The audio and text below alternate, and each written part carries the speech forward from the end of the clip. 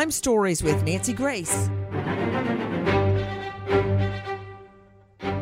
Is a seemingly happily married man living with his wife in Scotland really a multiple rapist?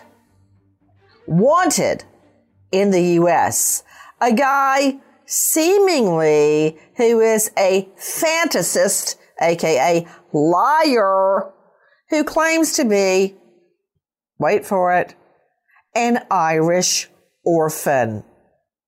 Well, wouldn't that explain a lot why we can't find any correct birth certificates to match up to Nicholas Rossi, aka Nicholas Alverdian? An Irish orphan? My rear end. I'm Nancy Grace. This is Crime Stories. Thanks for being with us here at Crime Stories and on Sirius XM 111. An Irish orphan? Did he develop a brogue? I got so many questions. I don't even know where to start, but let's just start at the beginning. Who is this guy? Listen. Nicholas Alverdian's obituary appeared on a memorial site called Ever Loved. It detailed how the man, who grew up in foster care, became a Harvard graduate and a vocal critic of Rhode Island's child care system after suffering sexual abuse as a child. It also detailed how Alverdian died of Hodgkin's lymphoma at 32 years old, leaving behind a wife and 2 young children who remained at his bedside as he died. According to his wife, his last words were, "Fear not, and run toward the bliss of the Son." Okay, well, I just need to take that just in. Hold on. His last words were, "Fear not, and run toward the bliss of the Son." Hold on. Fear not, and run toward the bliss of the Son. Well, when that obit was published, immediately it was met with skepticism, including by one of his own foster moms. Contacted by Alverdian's biological mother, his own bio mother, called the foster mom and goes, "Hey, read this obit. It sounds like he wrote it himself. Follow the bliss of the Son." Again, let me just say, my rear end. Well, mother knows best once again, doesn't she? So what more do we know? Take a listen to our friend Dave Mack at Crime Online. Nicholas Alverdian's death was a lie, an elaborate scheme created by Nicholas Rossi, a man charged with sexually assaulting a former girlfriend in Orem, Utah, as well as multiple complaints against him in Rhode Island for alleged domestic violence. Nicholas Alverdian was born the eldest of 3 children. His father, who had convictions for domestic assault and selling cocaine, left the family 3 years later, according to the Providence Journal. Alverdian's mother, Diana, married David Rossi, an Engelbert Humperdinck impersonator. David Rossi, the stepfather, says at an early age, Nicholas would hit his mother, grandmother, siblings, and wouldn't listen in school. Alverdian was placed in psychiatric care where doctors diagnosed him with narcissistic personality disorder and attention deficit disorder. After being discharged from the treatment program, Alverdian was returned to his family briefly. He created such conflict within the family home, he was placed into the care of DCYF.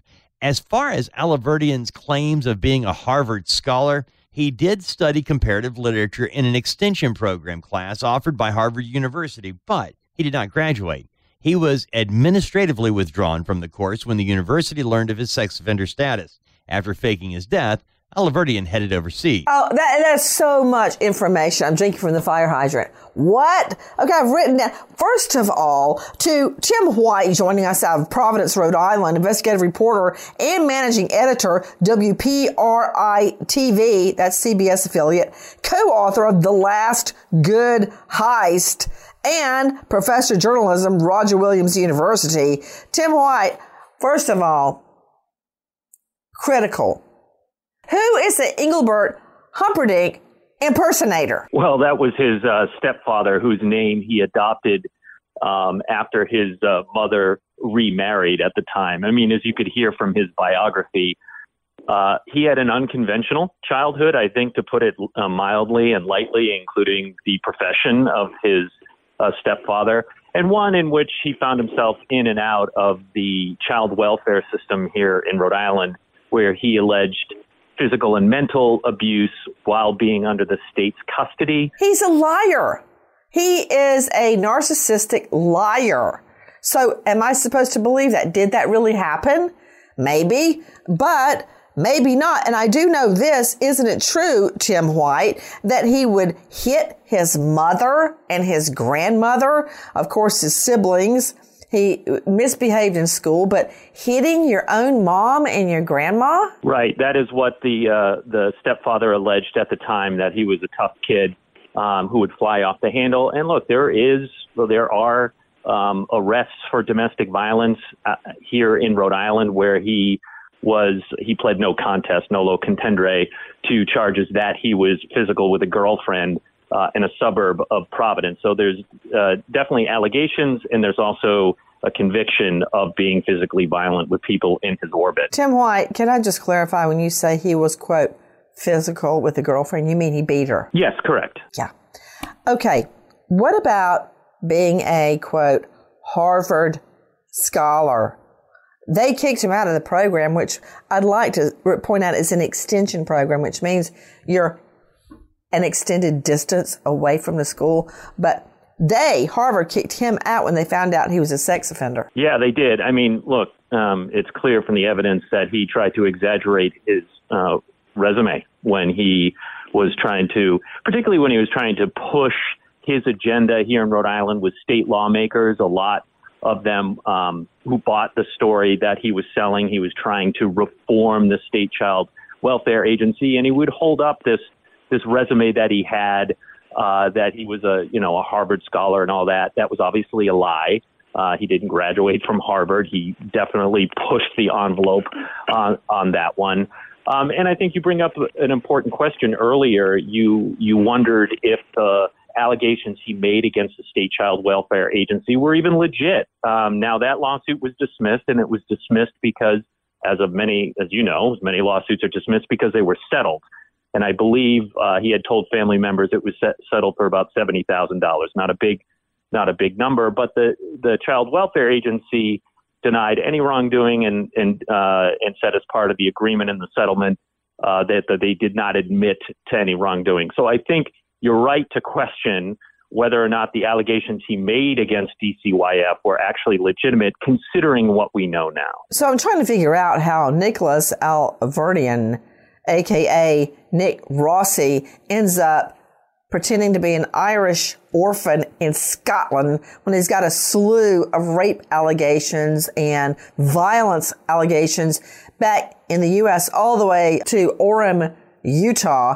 But first of all, he had to register as a sex offender. Listen. Nicholas Alverdian, using the name Rossi, was accused of assaulting a young woman he met at Sinclair Community College in Ohio.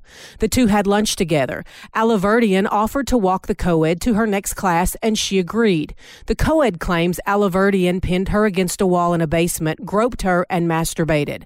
Alverdian apologized and asked the girl not to tell anybody.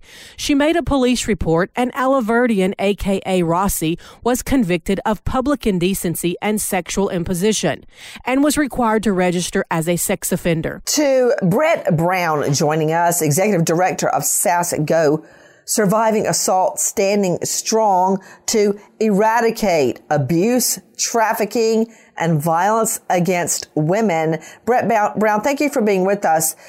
That's why a lot of women never go forward with rape or sex assault allegations. They almost universally somehow feel like it's in some way their fault. Like this young woman, just 21, was at Sinclair Community College, and she allowed him to walk her to her next class. Yes. And I'm sure at some point felt, well, that's my fault because I let him walk me to class. It's not her fault. And I think he got off really lightly on that. I totally agree. We see women universally as survivors feeling obligated to be nice and to be kind. And when they do that and they are then abused or assaulted, they blame themselves because they feel like they gave them permission to behave that way. And then if you are angry about it, then you're a, quote, man-hater, and you're frigid, and you're cold because you don't like to be assaulted.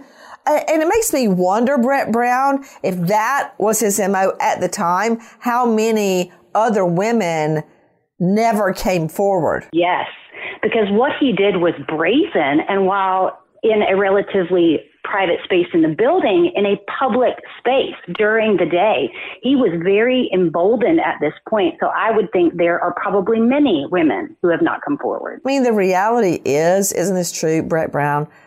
Everyone would be very surprised to find out who that they know has been molested or sex assaulted and have never breathed a word of it. Absolutely. We see it all the time across the country. Statistics alone show that 1 in 4 women will be abused or assaulted in their lifetime. So, yes, they're all around us.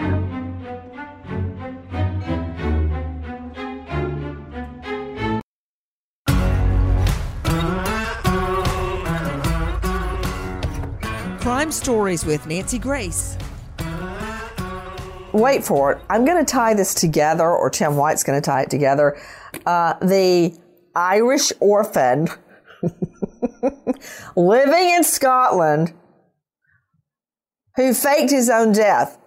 And then his bio mom reads his obit and goes, he's not dead. He wrote this. I guarantee you he wrote this. You know, that reminds me of, let me go out to Greg Algren joining us out of Laredo, international lawyer at diazruiz.com.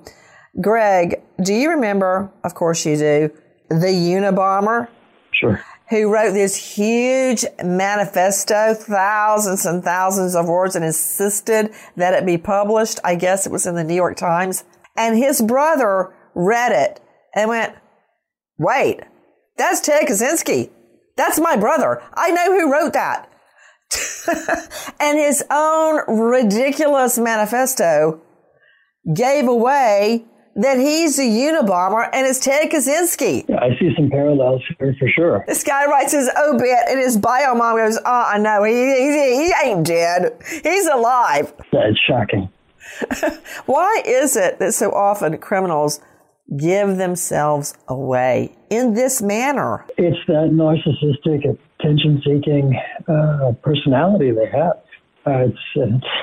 It's their fatal weakness. Hey, Greg Algren, are you a psychologist as well as a lawyer? Because I hear you throwing around psychological disorders.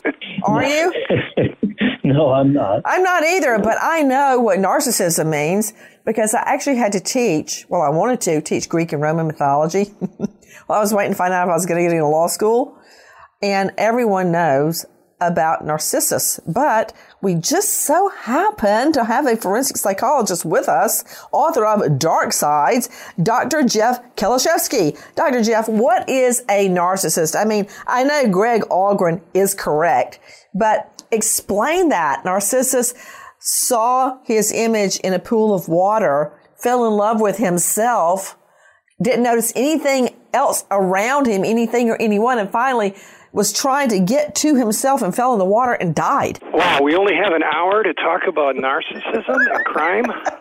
Hit me hard on Rossi. Oh, boy. So, again, how many times do we talk about some of these criminals, and particularly when we do programs on murderers, where narcissism ends up being the flaw that trips them up? Again, we could talk about this for days. I need to put a video on my YouTube channel on forensic psychology about narcissism and murders because narcissists think that they're more brilliant than anyone else. Narcissists believe that what they do is right, and they have typically absolutely no insight into what they're doing others may judge as inappropriate, wrong, or that they might get caught. They are the center of the universe, and what they do is right, and that the world does not appreciate that and actually sanctions them, arrests them, is just unfathomable. You know, in the early days when they began to write about narcissism in the psychiatric literature, they actually initially called it a psychosis, because the people that were writing about this could not believe that people who were so narcissistic didn't even recognize that their ideas about themselves and the world were flawed, and they were really not consistent with the reality around them, so they started to talk about it initially as a psychosis. You know who I think is a narcissist, Dr. Kalashevsky? And I almost hate to bring his name up, but he's the poster boy for so many things that are all wrong. Scott Peterson. Oh, yeah. Yes. Yeah. Did you know I was going to say that? Because, I mean, granted, some people, not me, of course, think he's attractive. I think he looks like the devil. But that said, he has this beautiful wife, Lacey. She's expecting their first baby around Christmas. So he naturally goes and has sex affairs, not just one, but many. And then lies about it, kills her, and tries to pretend that he was in Brussels. No, it was Paris, France, on New Year's Eve. Pierre. With his friend Pierre and Jacques. Yeah. And the lying. And when he went on the run after dyeing his hair blonde, that's certainly not a felony. He had a bunch of, I think it was condoms and Viagra. He needed that to go on the run. I mean, everything was about him and what would suit him and his desires. And it cost the life of Lacey and her unborn child, Connor. Would that be indicative of narcissism, Dr. Jeff Kalashevsky? Right. Narcissism and lying. So narcissists, they in a sense believe their own lies, and they can't even fathom the idea that other people would not believe their lies.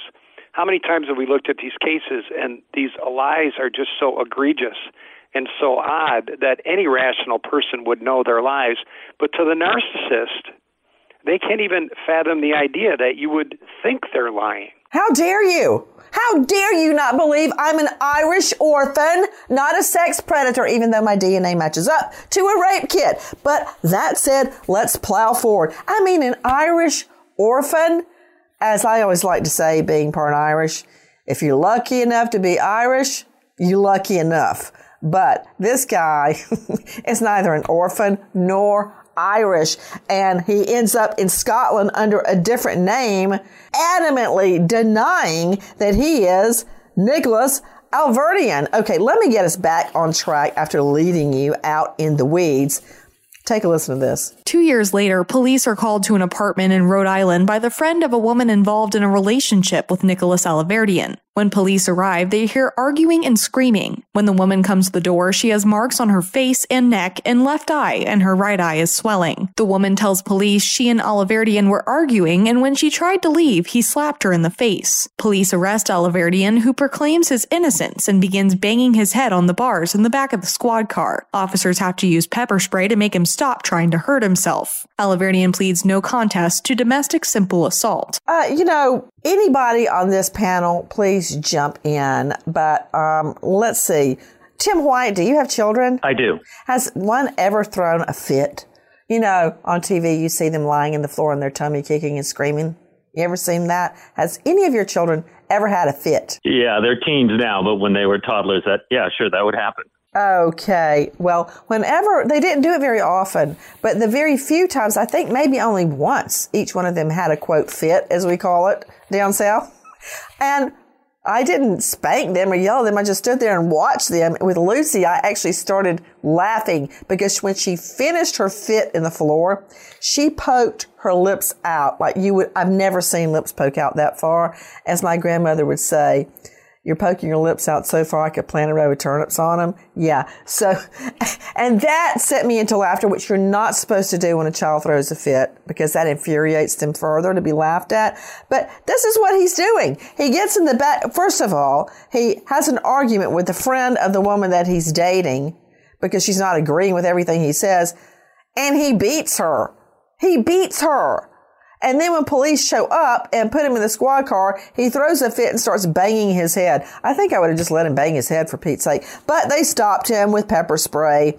And he pleads, this is what I hate, Tim White, no contest, as you said earlier, no low contender to that. In other words, I'm not saying I did it, and I'm not saying I didn't do it. I'm just not contesting it, and I'll take my punishment. And so remember, what's critical to me right here, Tim White, is this is 2 years after he pushes this woman against the wall in a basement, gropes her private parts, and then masturbates.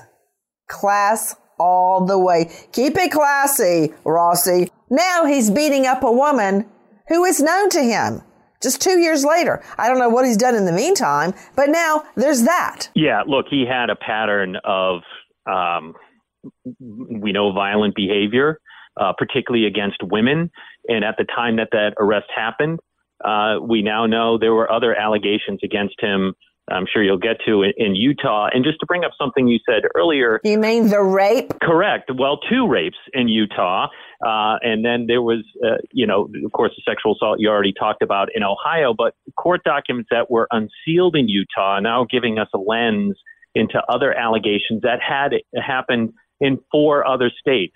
We already talked about Ohio, Utah, Massachusetts, Rhode Island, of, people accusing him of a pattern of sexual assault and in the court documents that even talked about kidnapping. So those haven't been adjudicated. There are 2 charges out of Utah. There's a conviction out of Ohio. You talked about the conviction in Pawtucket. But clearly, investigators are looking at other allegations that are happening. And there's even one we didn't even talk about the one in the UK. They were investigating an allegation of sexual assault. Okay, hold on. I now realize I've got to make a list. Okay, Tim White, I'm going to have to make a list. Okay, we've got a rape allegation UK. We've got Utah, Orem, Utah. We have Pawtucket. Okay, what else? So you have the conviction in Ohio that you've talked about quite a bit. And there are 2 charges out of Utah, one out of Utah County and one out of Salt Lake City County. And we're learning that a woman has just come forward claiming that 2 years earlier, she was assaulted by Alverdian, a.k.a. Nick Rossi, the Irish orphan, when she was just 18. But hold on, let's plow forward because I can't wait to get to him claiming he's an Irish orphan in Scotland and pretending he's not Alverdian. So he's got the masturbating on the woman. Now he's got the beating of the girlfriend's friend and showing out in the cop car. But somehow he managed to get a wife. Okay, listen. Nicholas Oliverdian married in November of 2010. His wife filed for divorce 6 months later and filed a police report saying she had a restraining order against him, but Oliverdian wouldn't leave her alone and repeatedly called her. Police initiate an arrest warrant for violation of a protection order. Oliverdian's second marriage lasted 1 month longer than his first, with his second wife filing for divorce after 7 months. A temporary restraining order against Oliverdian is put in place, but a court rules he violated it when he took all the household items and furnishings out of the marital residence. The Providence Journal reported Oliverdian owed his ex-wife $52,000. What a horse's rear end! There's a lot of other Latin phrases for that, like jack. But not only does he beat the woman, it's his second wife to file a TRO against him, but then he takes all the furniture and household items when he leaves. He's like, take that. He takes all the stuff after he scares the woman out of her skin. I mean, it never ends with this guy. Hey, Dr. Jeff Kalashevsky, so many crimes result from a tumultuous relationship. And the parties always blame each other. When you have so many people pointing the finger at you, as I love to argue to juries, all these women are lying, and Alverdian is the only one telling the truth.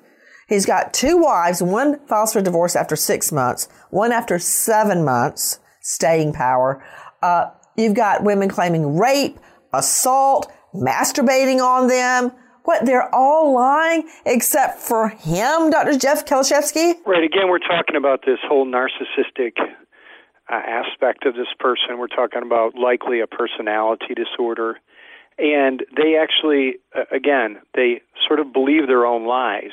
And the mass conspiracy of all these women from all over okay, look, I know you're educated in this and I am totally ignorant, but let me just go ahead and argue with you anyway. I think he knows he's lying. I don't think he believes this for 1 minute. I think his effrontery is that he's angry other people won't believe his lies because he's got all his bases covered. Like O.J. Simpson? What? Oh, I think you're onto something. He might know he's lying, and again, like you said, be angry that other people can't accept what he says is believed, even if he knows it's a lie himself. So here he goes. Oh, he's also a deadbeat. Not paying the wife that he owes all that money to for stealing the furniture.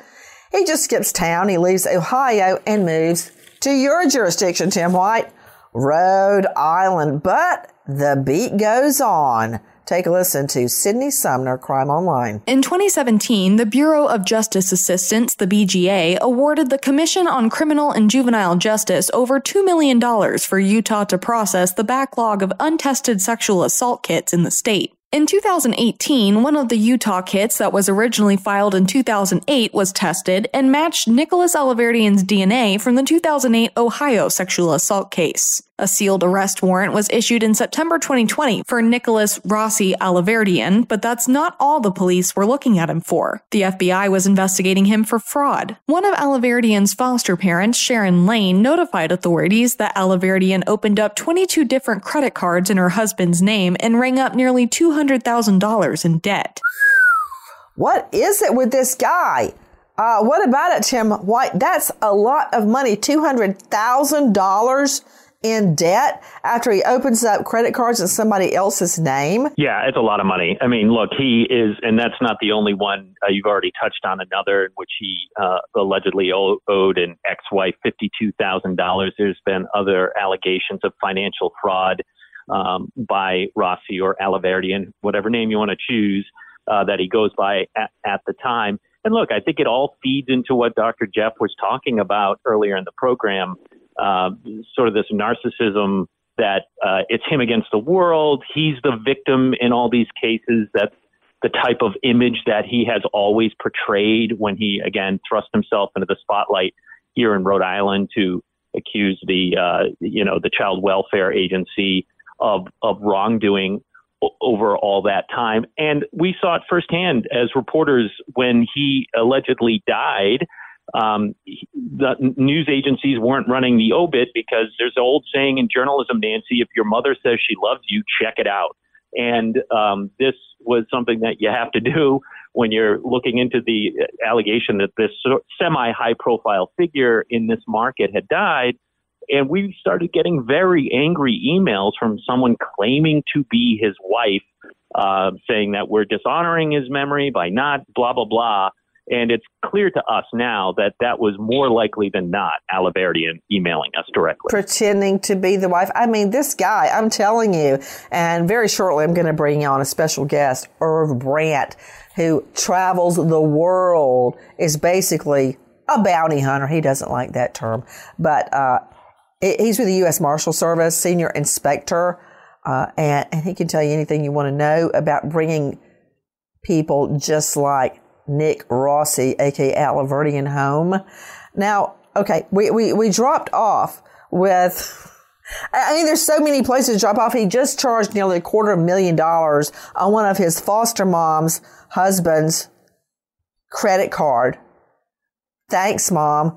But that's not really the worst of it. Listen to Nicole Parton at Crime Stories. In the meantime, Alaverdian continued his sex assault ways. He met a 26-year-old woman online, identified only as the initials MS. They dated for 2 months. She loaned him money, but he didn't pay it back.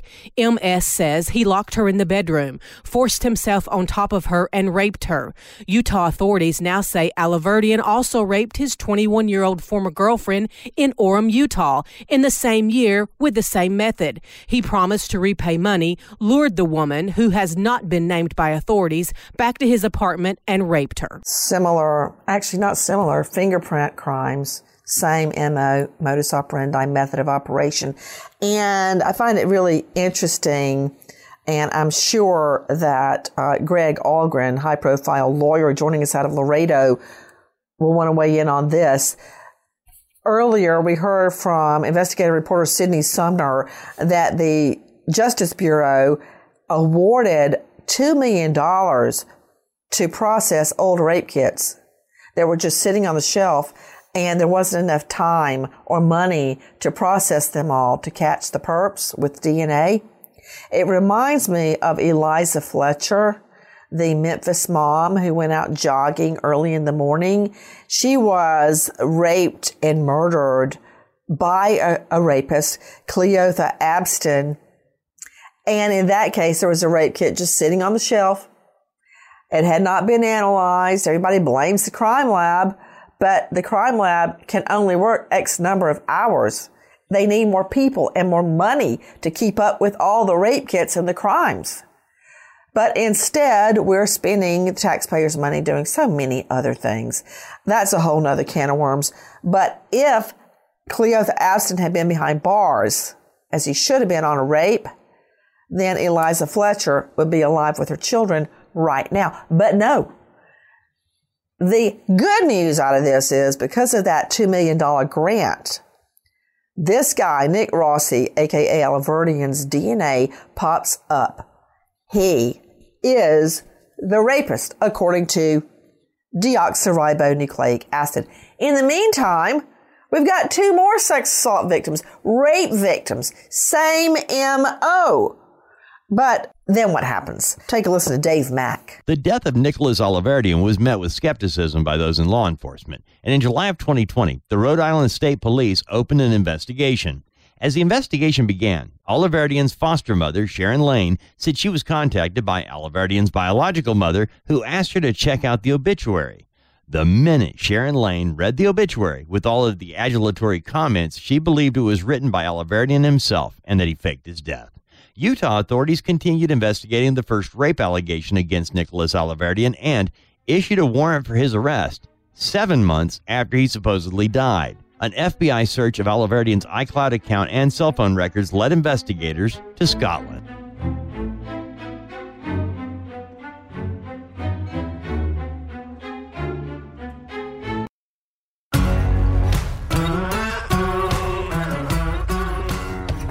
Crime Stories with Nancy Grace. Irv Brandt joining me, Senior Inspector, U.S. Marshal Service, International Investigations, Chief Inspector, DOJ, Office of International Affairs, author of Solo Shot, Curse of the Blue Stone, and Flying Solo, Top of the World.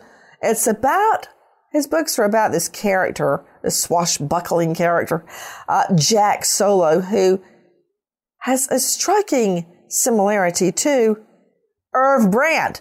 So, Irv Brandt, it's not good when 7 months after you, quote, die, that an arrest warrant is issued for you. No, Nancy, it's not good.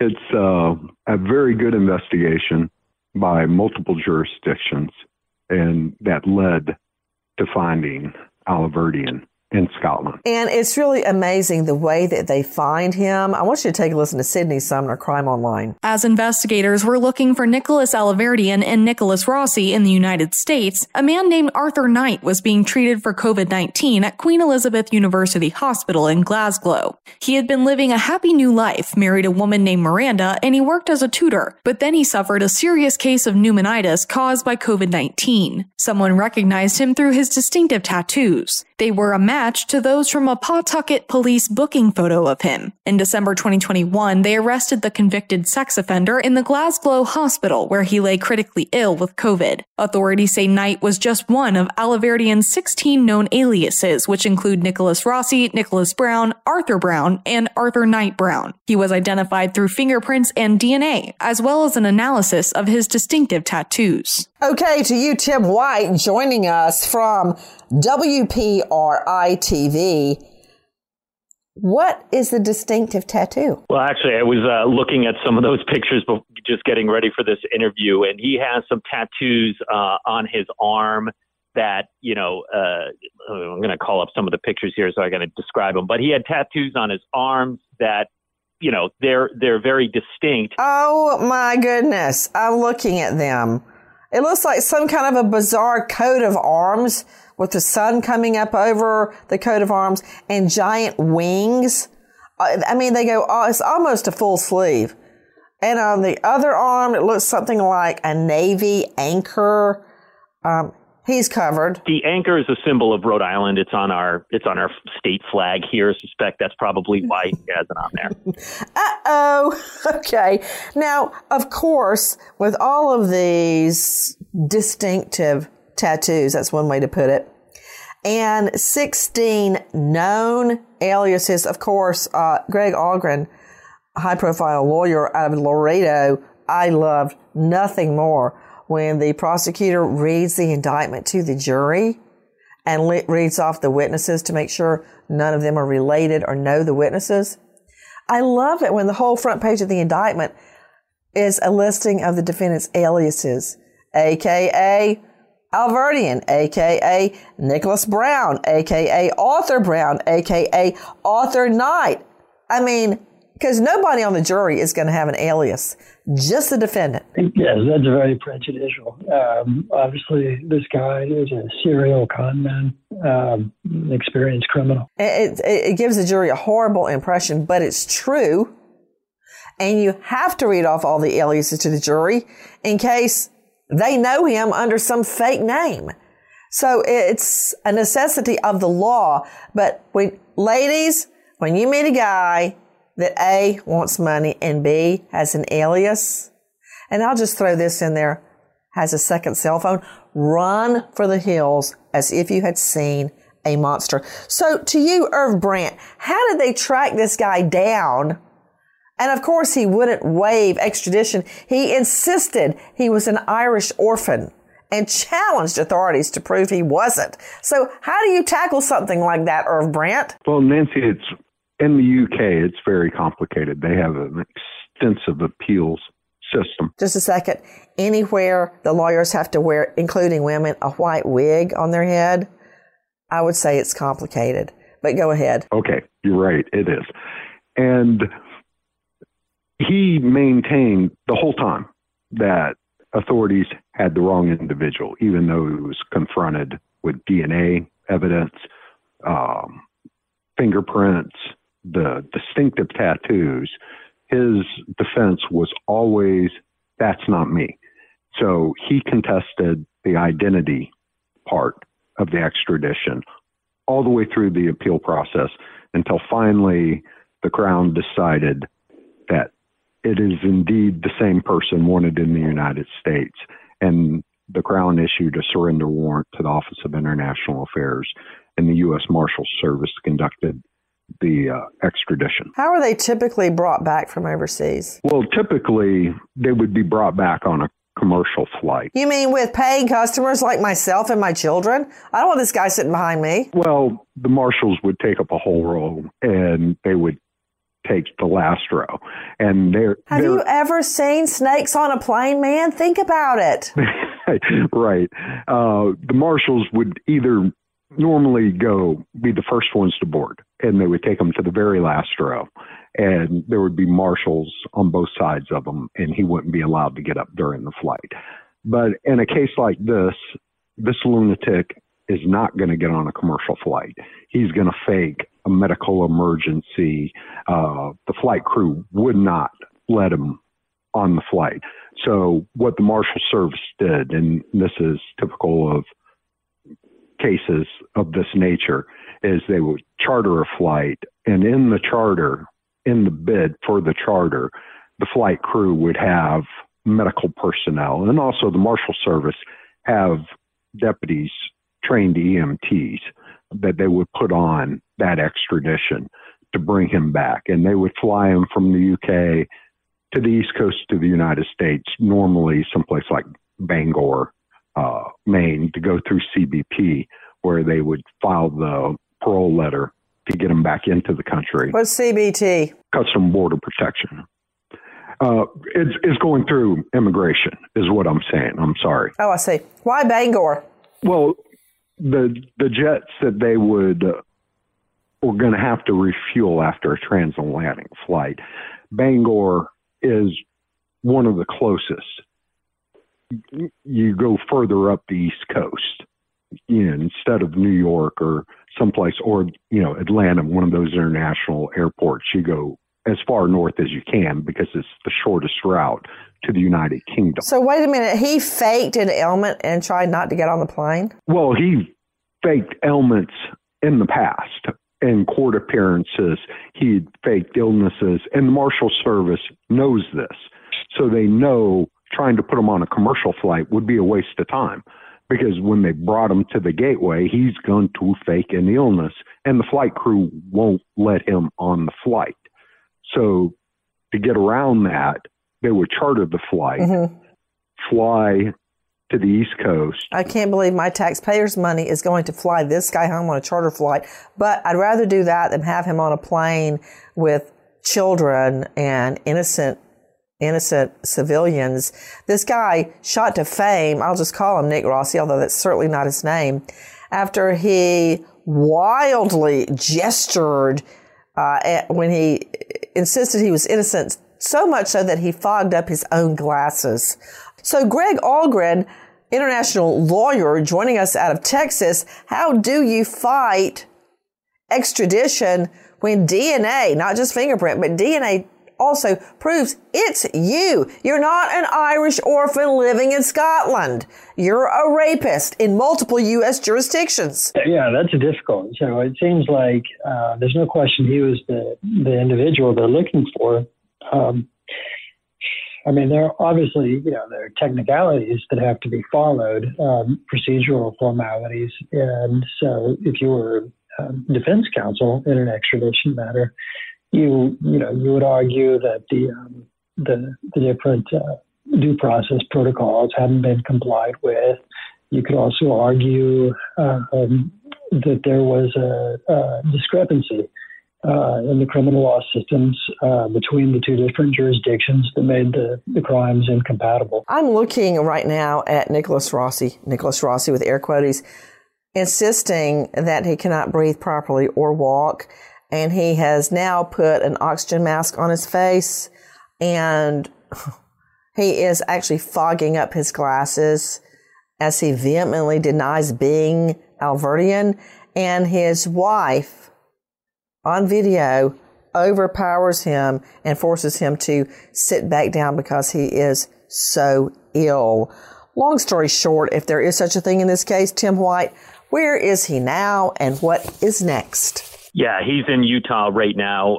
He is being transferred from one county to another. He was transferred to Davis County, Utah, because they have the contract with the U.S. Marshal Service. When, detainees come into that state, that's where they go from the U.S. Marshal Service.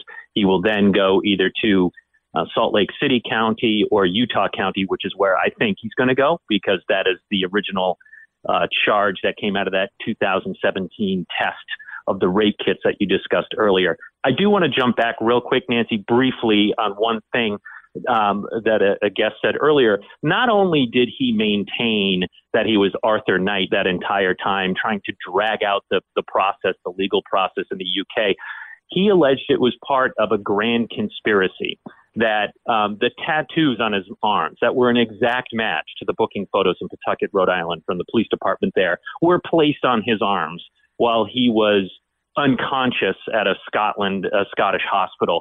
He said that the fingerprint match, those were fake, that it was a government fake, that the DNA, that was fake. So not only did he just simply maintain it, he went through extraordinary lengths to try to maintain that image that he was this Irish orphan, mistaken identity over in the UK. It's pretty wild. Tim White, I want to thank you for making me the happiest woman on earth right now, because not only is there DNA proving that he is the rapist, and believe you me, women are lining up around the courthouse to testify against him, but now he's saying there's a conspiracy. Oh, I love that.